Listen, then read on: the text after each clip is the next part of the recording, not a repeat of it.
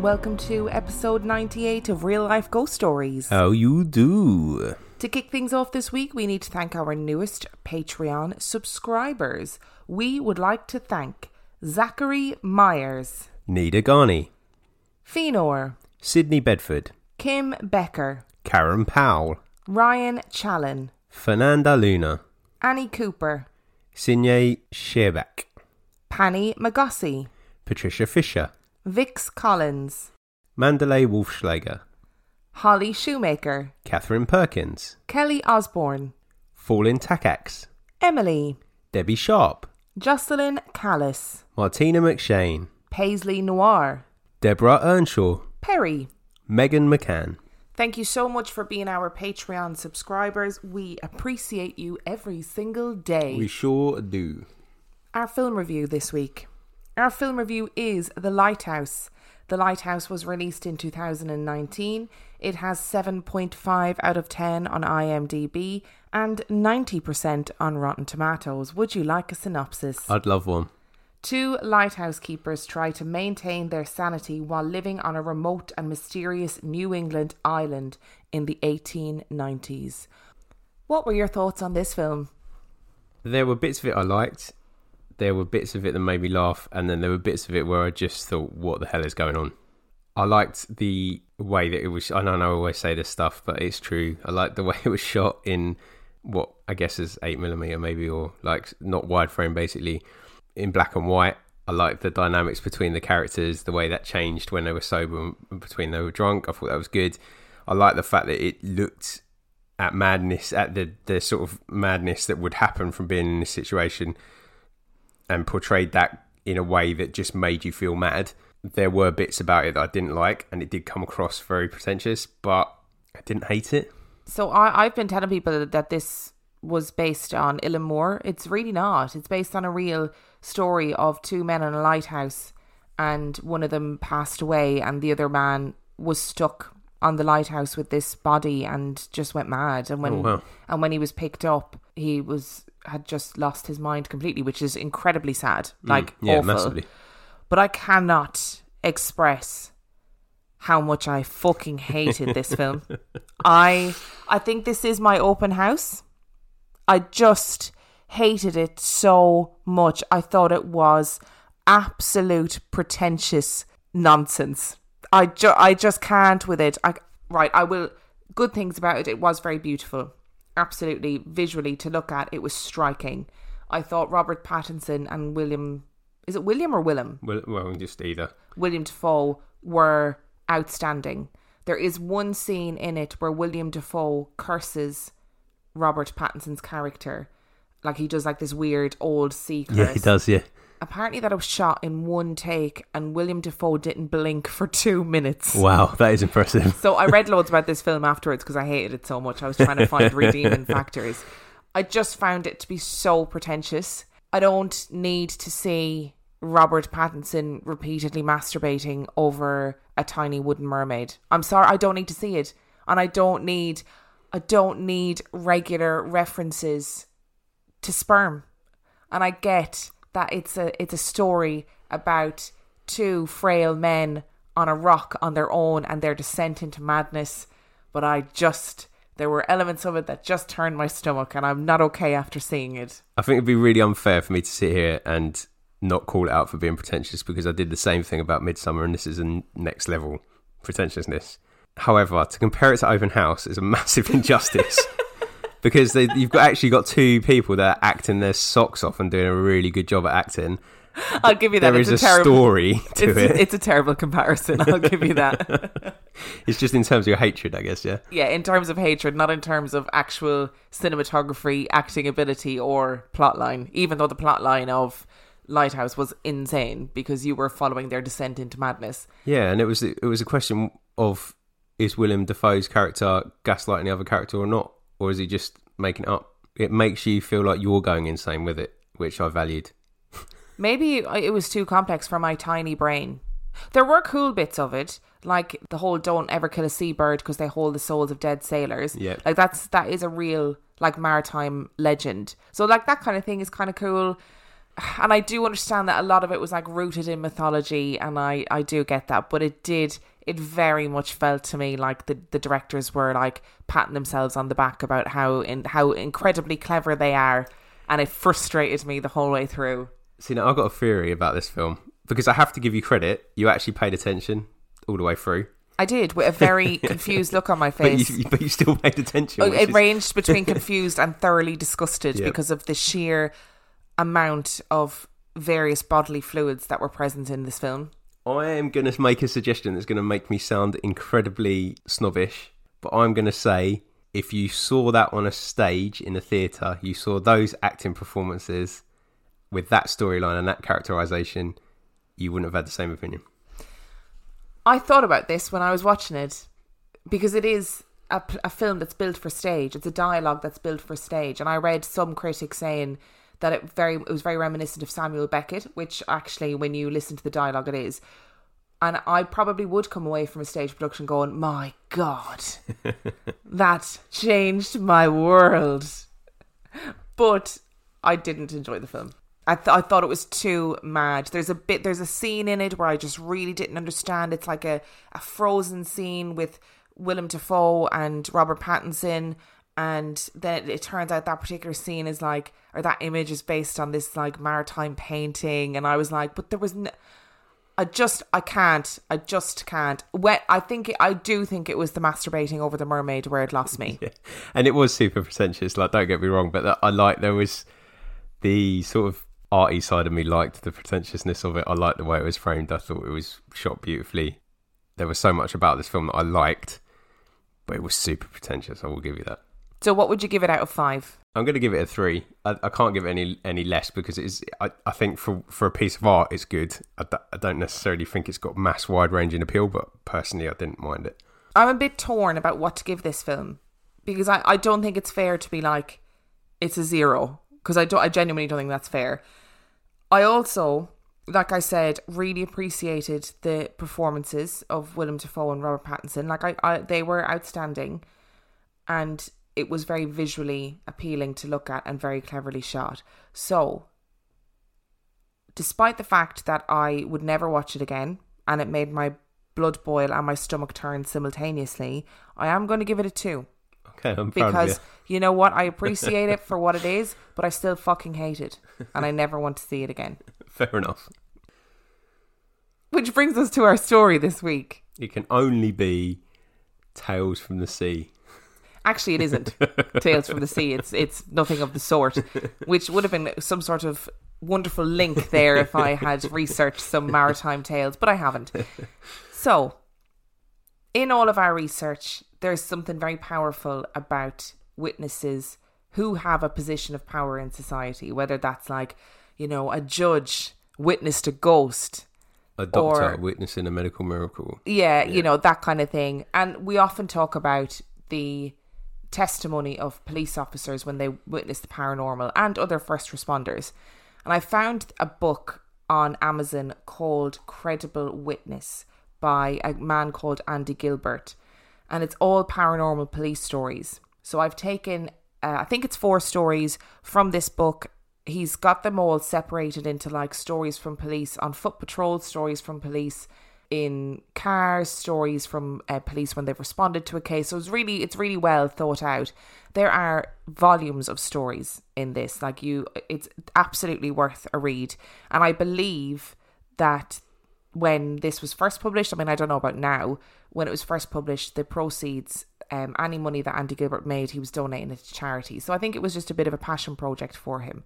So I have taken some police first response stories. Are you ready? No, because this... Story number 1 comes from a police officer who was on foot patrol. What I'm about to tell you took place when I was a probationary constable posted to Walsall Police Station in the early 1980s. Walsall is a large town with a market area in the centre. It's famous for its saddle making and leather industry. I had just returned from 2 weeks of leave, and would be starting a set of 7 nights, with the first one being on a Monday night.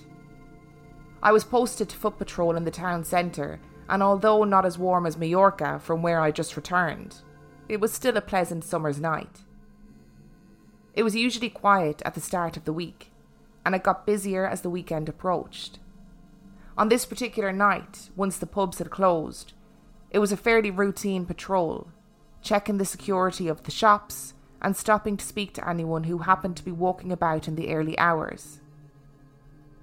A short time after midnight, I was walking along George Street when I suddenly saw a boy aged about 13, wearing a school uniform just a few yards ahead of me. My initial thought was, what the fuck is he doing out here at this time of night? Before I could think of anything else, he ran straight towards me, so my intention was to grab hold of him and speak to him. The boy was running at quite a pace, so I put my arms out to grab him by the shoulders as he was coming straight at me. I braced myself for the impact, but felt nothing. The boy ran straight through me, not around me or to the side of me, but straight through my body. I stood in shock, unable to move, staring at my boots where the boy should have been standing firmly in my grasp. By the time I turned around to look behind me, he had disappeared. I recognised the school uniform as being from one of the local schools in Walsall. I was absolutely stunned and walked around for a while trying to understand what had just happened. Later, I met up with another probationer who was also on foot patrol in the town centre. I told him what had happened, and whether he believed me or not, I don't know, but I was just relieved to tell somebody. We both thought that it was best not to mention it due to the culture in the police at the time. If I told my supervisors, they would think that I was mad.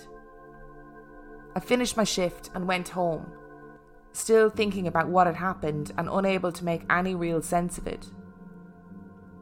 The following night on parade, the shift inspector announced that he wanted to speak to me in his office. If you're asked to speak to the inspector, it usually means that you're in some sort of trouble. I felt very uneasy because this particular inspector had a fearsome reputation. I walked into the office, anticipating the worst, and the inspector opened the pleasantries with a brusque, "Why didn't you find him?" "Find who, sir?" I responded. The inspector then angrily informed me that earlier in the afternoon the body of a schoolboy had been found on some wasteland near the town centre, and for obvious reasons I won't go into specific details. But sadly it looked like he had taken his own life.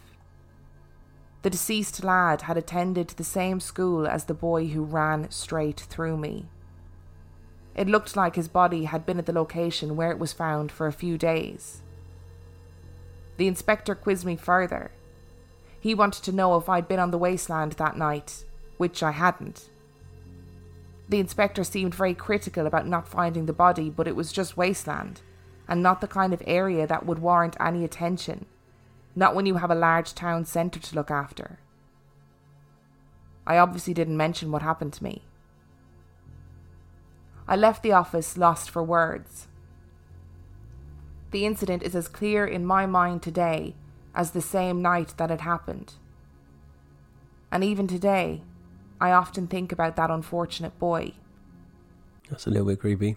Because I'd imagine if you were out on the beat, you'd see someone in the street, you expect them to be real.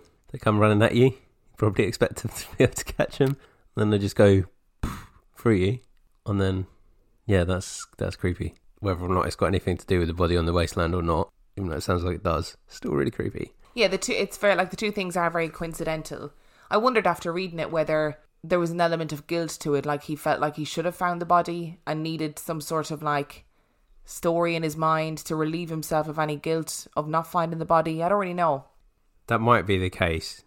But I also feel like you're trained in those situations, like any kind of surveillance situation. So not just policemen, but also, you know, security guards at stores or anybody that watches CCTV.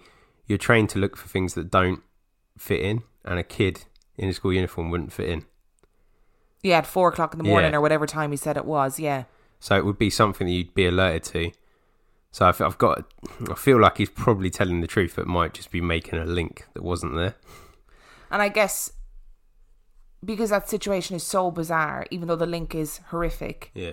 and it's obviously impacted him massively, it's still a link that makes you go, okay, that makes it a little bit more explainable, which it probably does. makes it a bit more comforting for him Yeah. Yeah, that's true. That's in true. some sort of way. And interestingly, I found another story that was weirdly similar, Oh, really? but from a completely different police officer Okay. and was witnessed by other people. Ooh, okay. Are you ready? Oh, I was going to say, if you weren't going to tell us that story, that would be good. Yeah, imagine. And we'll move on. I started out my service working at police stations a few miles outside of Birmingham. After 2 years of either being on foot patrol or a passenger in police vehicles, I passed my driving course and was allowed to drive a police car. This incident happened soon after I'd qualified as a police driver. I have deliberately omitted some of the details out of courtesy for other people who were involved in the incident or who may have been affected by the events that I'm about to describe. It was at a time when cars were frequently being stolen, mainly for joyriding, but to such an extent that it had become a serious problem for the police. Many of the people who stole cars seemingly enjoyed being chased by the police and had little regard for their own safety or for the safety of anyone else. There was an expectation that irrespective of your police driving experience, you would try your best to follow stolen cars and try and catch offenders. It was often cat and mouse stuff, and on nights when the streets were relatively empty, pursuits with stolen cars took place all of the time.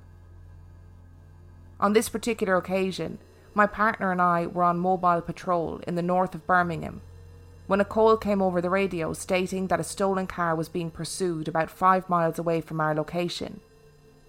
Naturally, I began to head towards the area where the pursuit was taking place. I was only a basic driver in an Austin Maestro Panda car. There were 2 Austin Rover Montego cars behind the stolen car that were being driven by advanced drivers.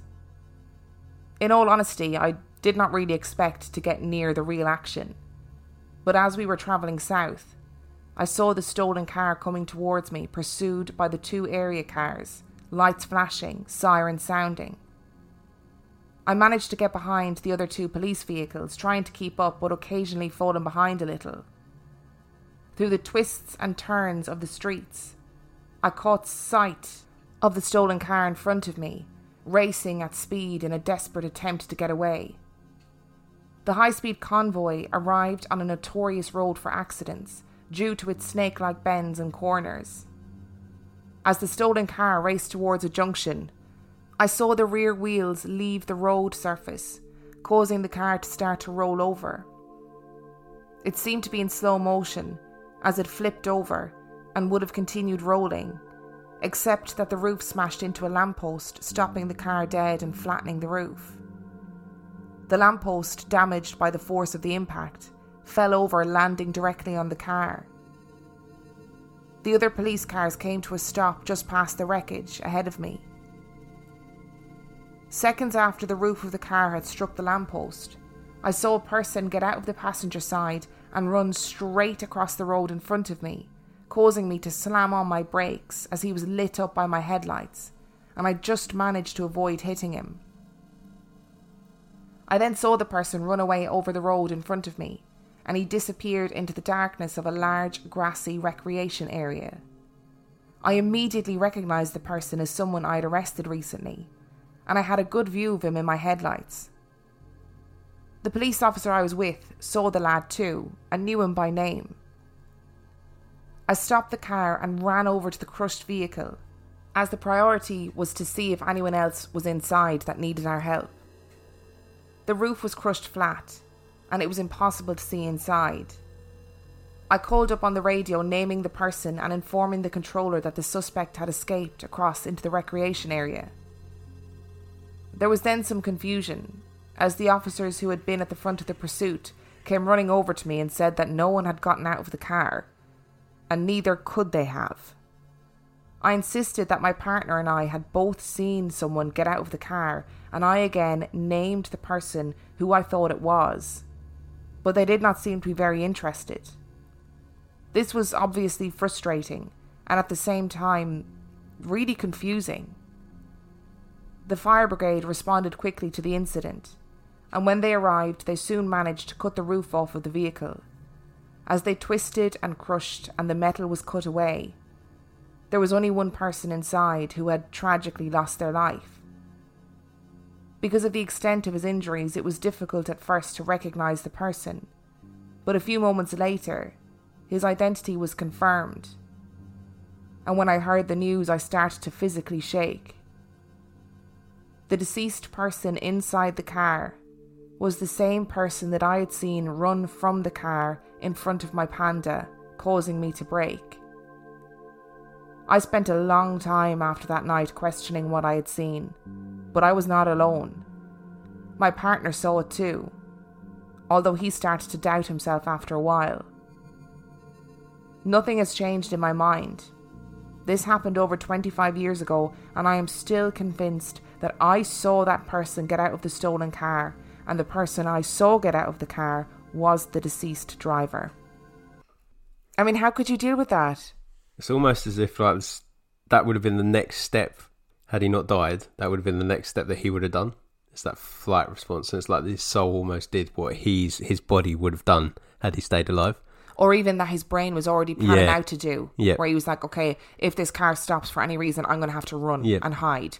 We've talked about that before, I think, in near-death experiences maybe, where... NDEs. Yeah, where people like... the action continues even... it's just, that's a very bizarre story. I was also a little bit sideswiped by them referring to their car as a Panda, because now I've got a vision of them in like a Golden Compass style, two policemen riding on the back of a Panda in a car chase. Maybe they were. I mean, that would be sensational. Maybe 1980s Birmingham was a very different place. Yeah. Walsall and Birmingham are very close to each other. I wonder if the author is located in that region. Oh, I don't know. Because that would make sense why he's got... There are stories from everywhere. Oh, okay. Yeah, there were stories from Australia and various other places that I can't be bothered listing. And in that particular section of the book where they talk about things that they saw in patrol cars, there was a great story, but I didn't include it, about two police officers who were driving on the road and they saw 5 or 6 nuns walking on the road. And obviously they did the same thing as the face that you just made, where they were like, what the fuck? So they pulled over in front of them to be like, are you okay? Where do you need to go? Like, what the hell? And the nuns were gone. No. But those little stories are great, right? Yeah, don't like them. No haunted nuns, please. Particularly if they're holding a painting over their faces. What's her name in the film? Valak? Or yeah, something like that. Yeah, something along those lines. Yeah. If you were in this situation, this had happened to you, would you tell anybody? I think for the first story in Walsall, I would have reported that I'd seen a boy in school uniform on the street. Would you, even if you'd had the experience where he had run through you? Yep. They can't disprove it, can they? Fair. It's in the time where there wasn't CCTV everywhere, so they couldn't just call up a camera and have a look and see if there was actually a boy on the street. They would have had to take your word for it, and then it might have actually led to the body being found quicker, maybe. I don't know. Or potentially. I think I probably would have reported that one. I don't know. I think in the other story, the two are just so convinced that what they've seen has actually just happened, they call it in, don't they? Yeah. And I think if you were in that situation, you would call it in yourself, because there's no reason to think it was a ghost. But even afterwards, I mean, would you tell people afterwards? Yes, he's called it in because they obviously believe that this is a real... Having had a father that was in the police force in the 80s and knowing what the atmosphere was like, I don't think you'd have much chance of keeping that a secret if you'd called in and it wasn't real. Oh, really? Would everyone take the piss out of you? Yeah, absolutely. So among the stories in this book were also stories of haunted police stations. Oh, really? Yes. Like all those fire stations we had on the 30 Days of Terror? Yes. Okay. And a lot of police stations in the UK and indeed in Ireland are old buildings that have obviously been refashioned into police stations. So they're not necessarily... Or really old buildings anyway. They're not necessarily purpose-built police stations.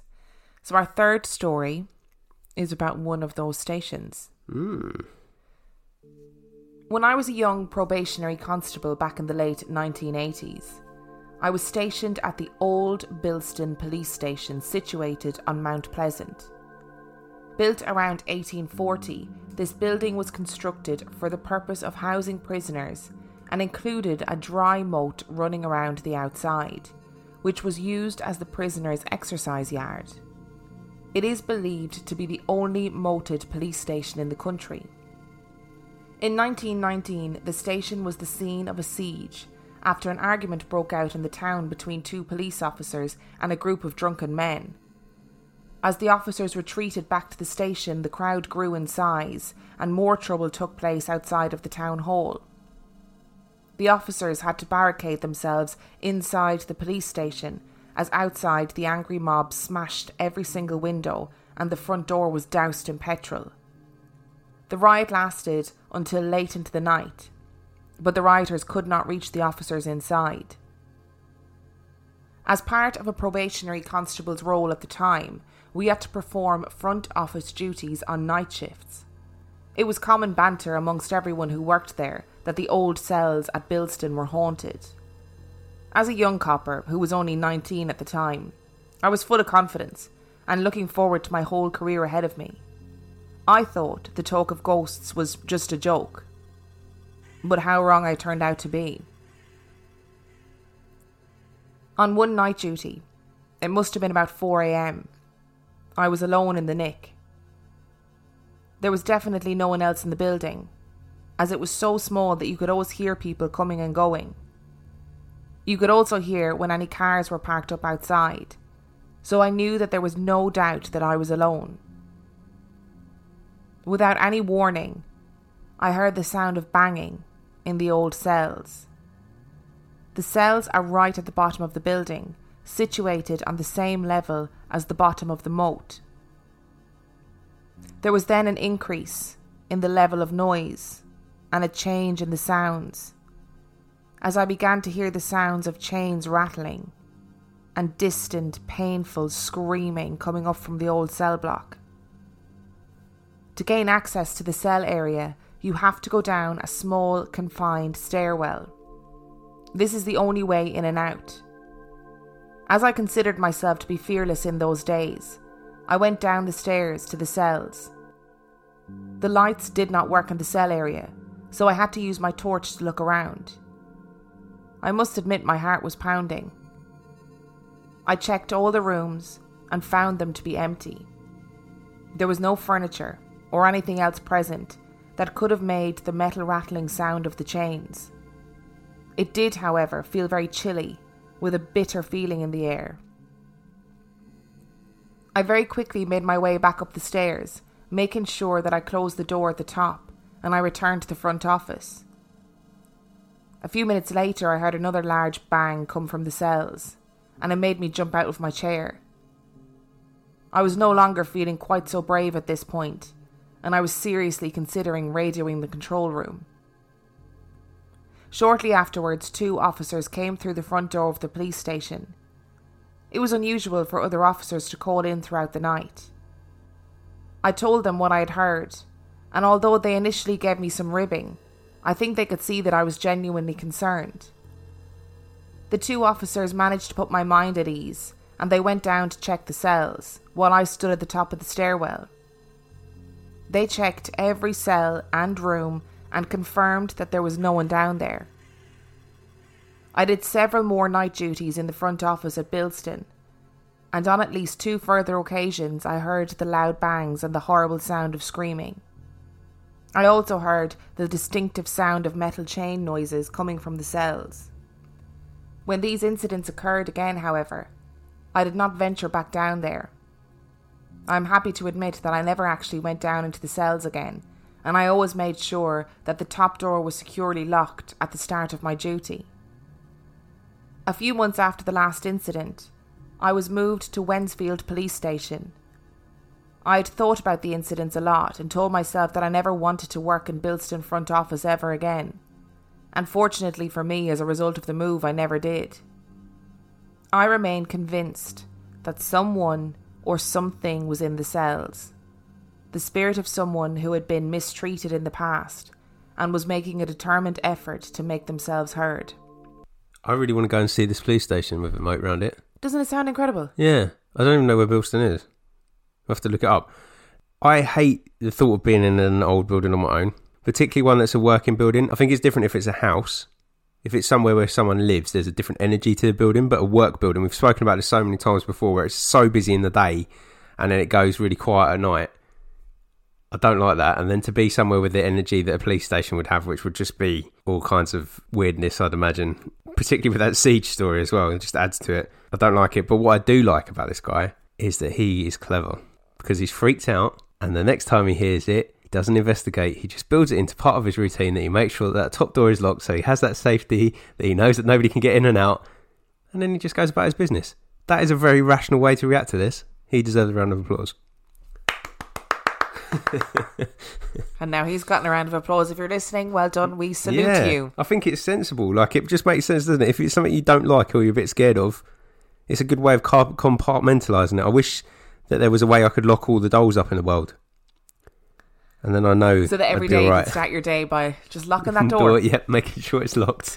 Then no dolls will come into my life. It's a good story, isn't it? I agree. I do want to see that police station, because it just sounds incredible having a dry moat around it as an exercise yard. Yeah, I just want to see it from the outside. I don't want to go into the cells in the basement or anything like that. Happy with that. There was a time many moons ago when I worked in, I'm pretty sure I've told this story before, but when I worked in the asylum and the fire alarm went off, and the fire alarm had been triggered in a basement that wasn't used.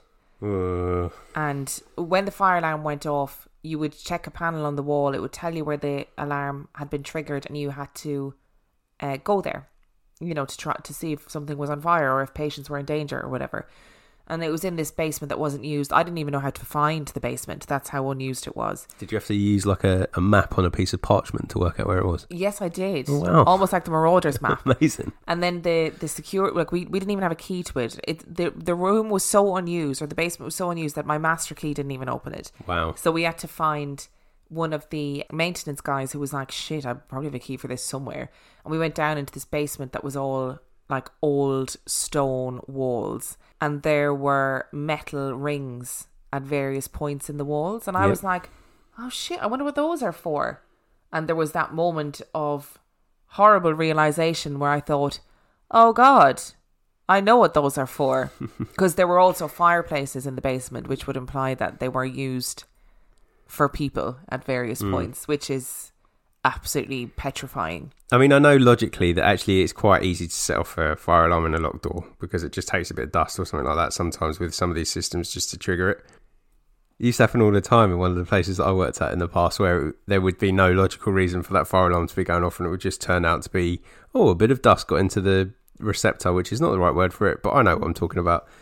However, it's still really creepy, particularly when it's that level of locked. And the fact that he said there was no furniture or anything down there that could be making the noise. Like, this wasn't a fire alarm. This was the sound of metal and banging from that basement. Oh, you'd shit yourself. And then screaming. Yeah. No way. I would do the same as him, I think. I'd go down once and be like, okay, nobody's here, and we're never going there again. Yep. And lo and behold, to him, he actually locked one of the day shift down there without realising, and then just ignored him because he thought, right, no, I know there's nobody in there because I've locked the door. And the person is like, you have to let me out, James. And he's like, no, I know you're a ghost. You can't fool me.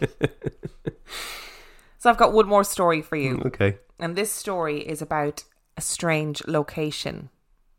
On Halloween night in 1986, I was a young constable posted to plainclothes duty with another police officer.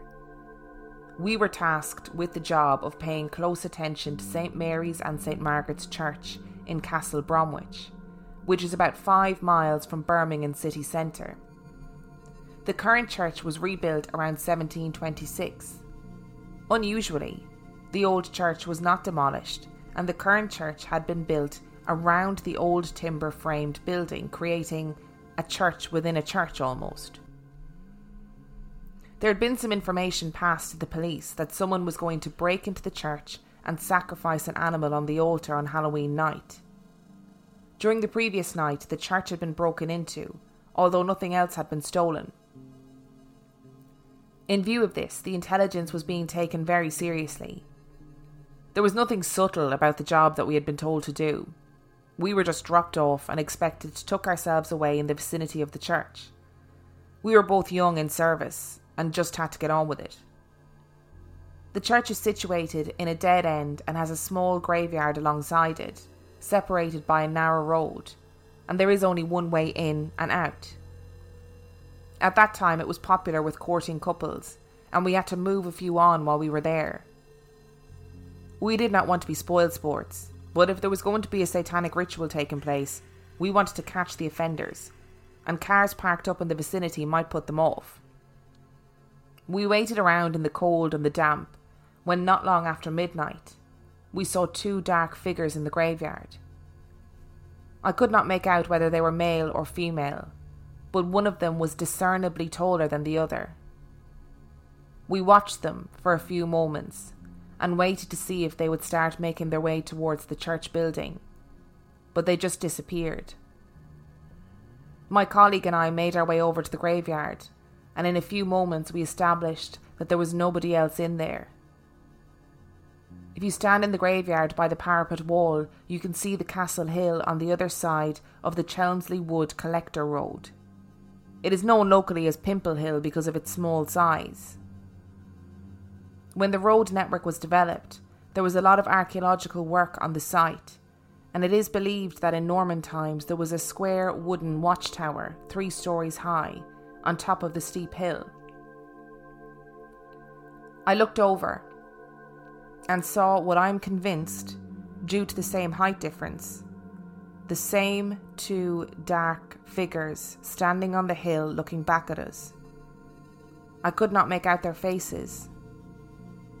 There's a 30-foot drop at the back of the graveyard, and they could not possibly have covered that distance and be on the other side of the dual carriageway in that very short space of time. The 2 figures just disappeared. We went back and checked the church building, and it was all secure. I have no idea who or what those 2 figures were, but it remains the strangest event I have ever witnessed. Okay, first of all, have you ever been taken on a date to the graveyard? I'm desperately trying to think of a joke, but no, I haven't. Okay, because that seems have like a you really... ever taken somebody on a date to a graveyard? I don't think I've ever taken anybody on a date. I think that's a really bizarre place to go on a rendezvous. I was going to call it a sexual rendezvous, but that changes the tone of it completely, doesn't it? But I guess if at the time, if you're a teenager and you're trying to have some privacy and this is a road where it's one way in, one way out, people are unlikely to be going to the graveyard at night time unless they're a Satanist, at which point you're both kind of doing your own thing. Neither of you want to be interrupted, so you're probably just going to go, okay, let's ignore each other for now. So I kind of get it. And if you're quick enough, you're no longer a target for satanic ritual.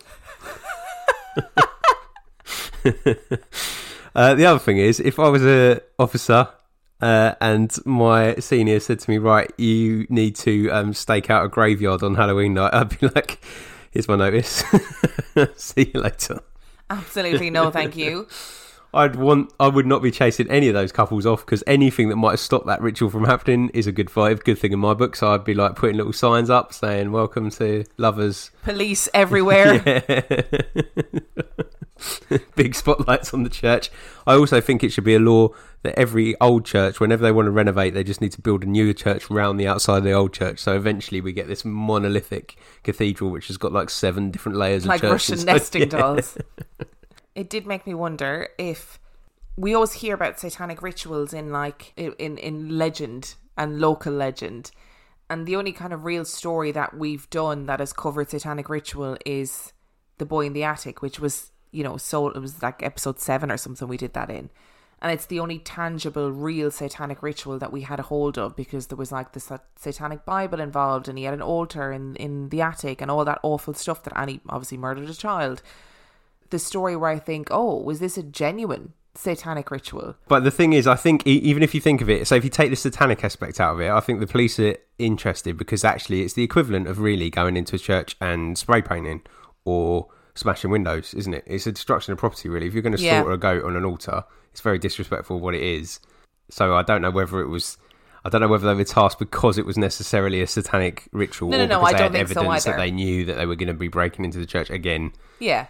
I don't think at all the police have like a satanic ritual wing where they're just waiting for satanic rituals to happen. Although who they might. is Constantine in that case? Very true. There you go. See? Very true. I take it back. Clearly, Constantine is the satanic ritual wing of the police. I know you said there were stories from other parts of the world, but that was very also Birmingham from Birmingham. centred. Yeah, I didn't think about that when I was picking the stories. You know, I didn't think about them on a map, so I apologise. I think there's a logical explanation for it, though. He's probably Birmingham based. Yeah. Yeah, or that actually, you know, if you speak to one PC from that era, they're probably still in contact with other PCs, and it's probably very easy to just get a batch of people to talk about their from one area than it is to go like, right, I want one from London, one from Manchester, one from Birmingham, one from Glasgow. I'd love to know how many police officers have had weird experiences that don't talk about it. I can imagine that there are many who have weird experiences, like, I mean paranormal, not just weird as in. Yeah, I was going to say all people. Of my dad's weird experience stories involve are funny and weird and not paranormal. But yeah, but I mean like weird. I mean specifically paranormal. Yeah, I'd love to know how many have these kind of experiences and just never talk about it and go, I'm going to pretend that never fucking happened. I wonder if it's easier to talk about it in the current environment than it would have been in the 80s, 70s and 80s, 60s, I don't 70s, know. I don't know. It's hard to know, isn't it? That's interesting. It's very interesting. But yeah, I would not be being posted at a graveyard on a night shift in plain clothes on Halloween. Oh, you'd be fucking miserable though, wouldn't you? Like, never mind the whole spooky aspect of it. You would also be like, it is October, it's nearly November, it is cold and wet, and I'm stuck here all night waiting for people in hoods to show up to slaughter a goat. This is not what I signed up for when I became a police officer. That's what I'd be thinking. And then you end up seeing some kind of druid apparitions. Apparitions? No, what's the word? Apparitions. Apparitions. Yeah, not nice. So if you enjoyed this week's episode, you can find everything that you need to know about us on reallifeghoststoriespodcast.com.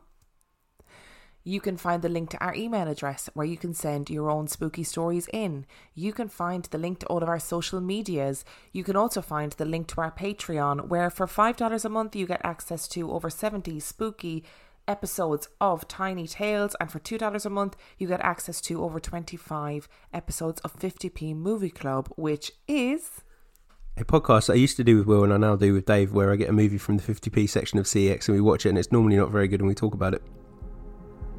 And on that note, we shall see you next week. Bye.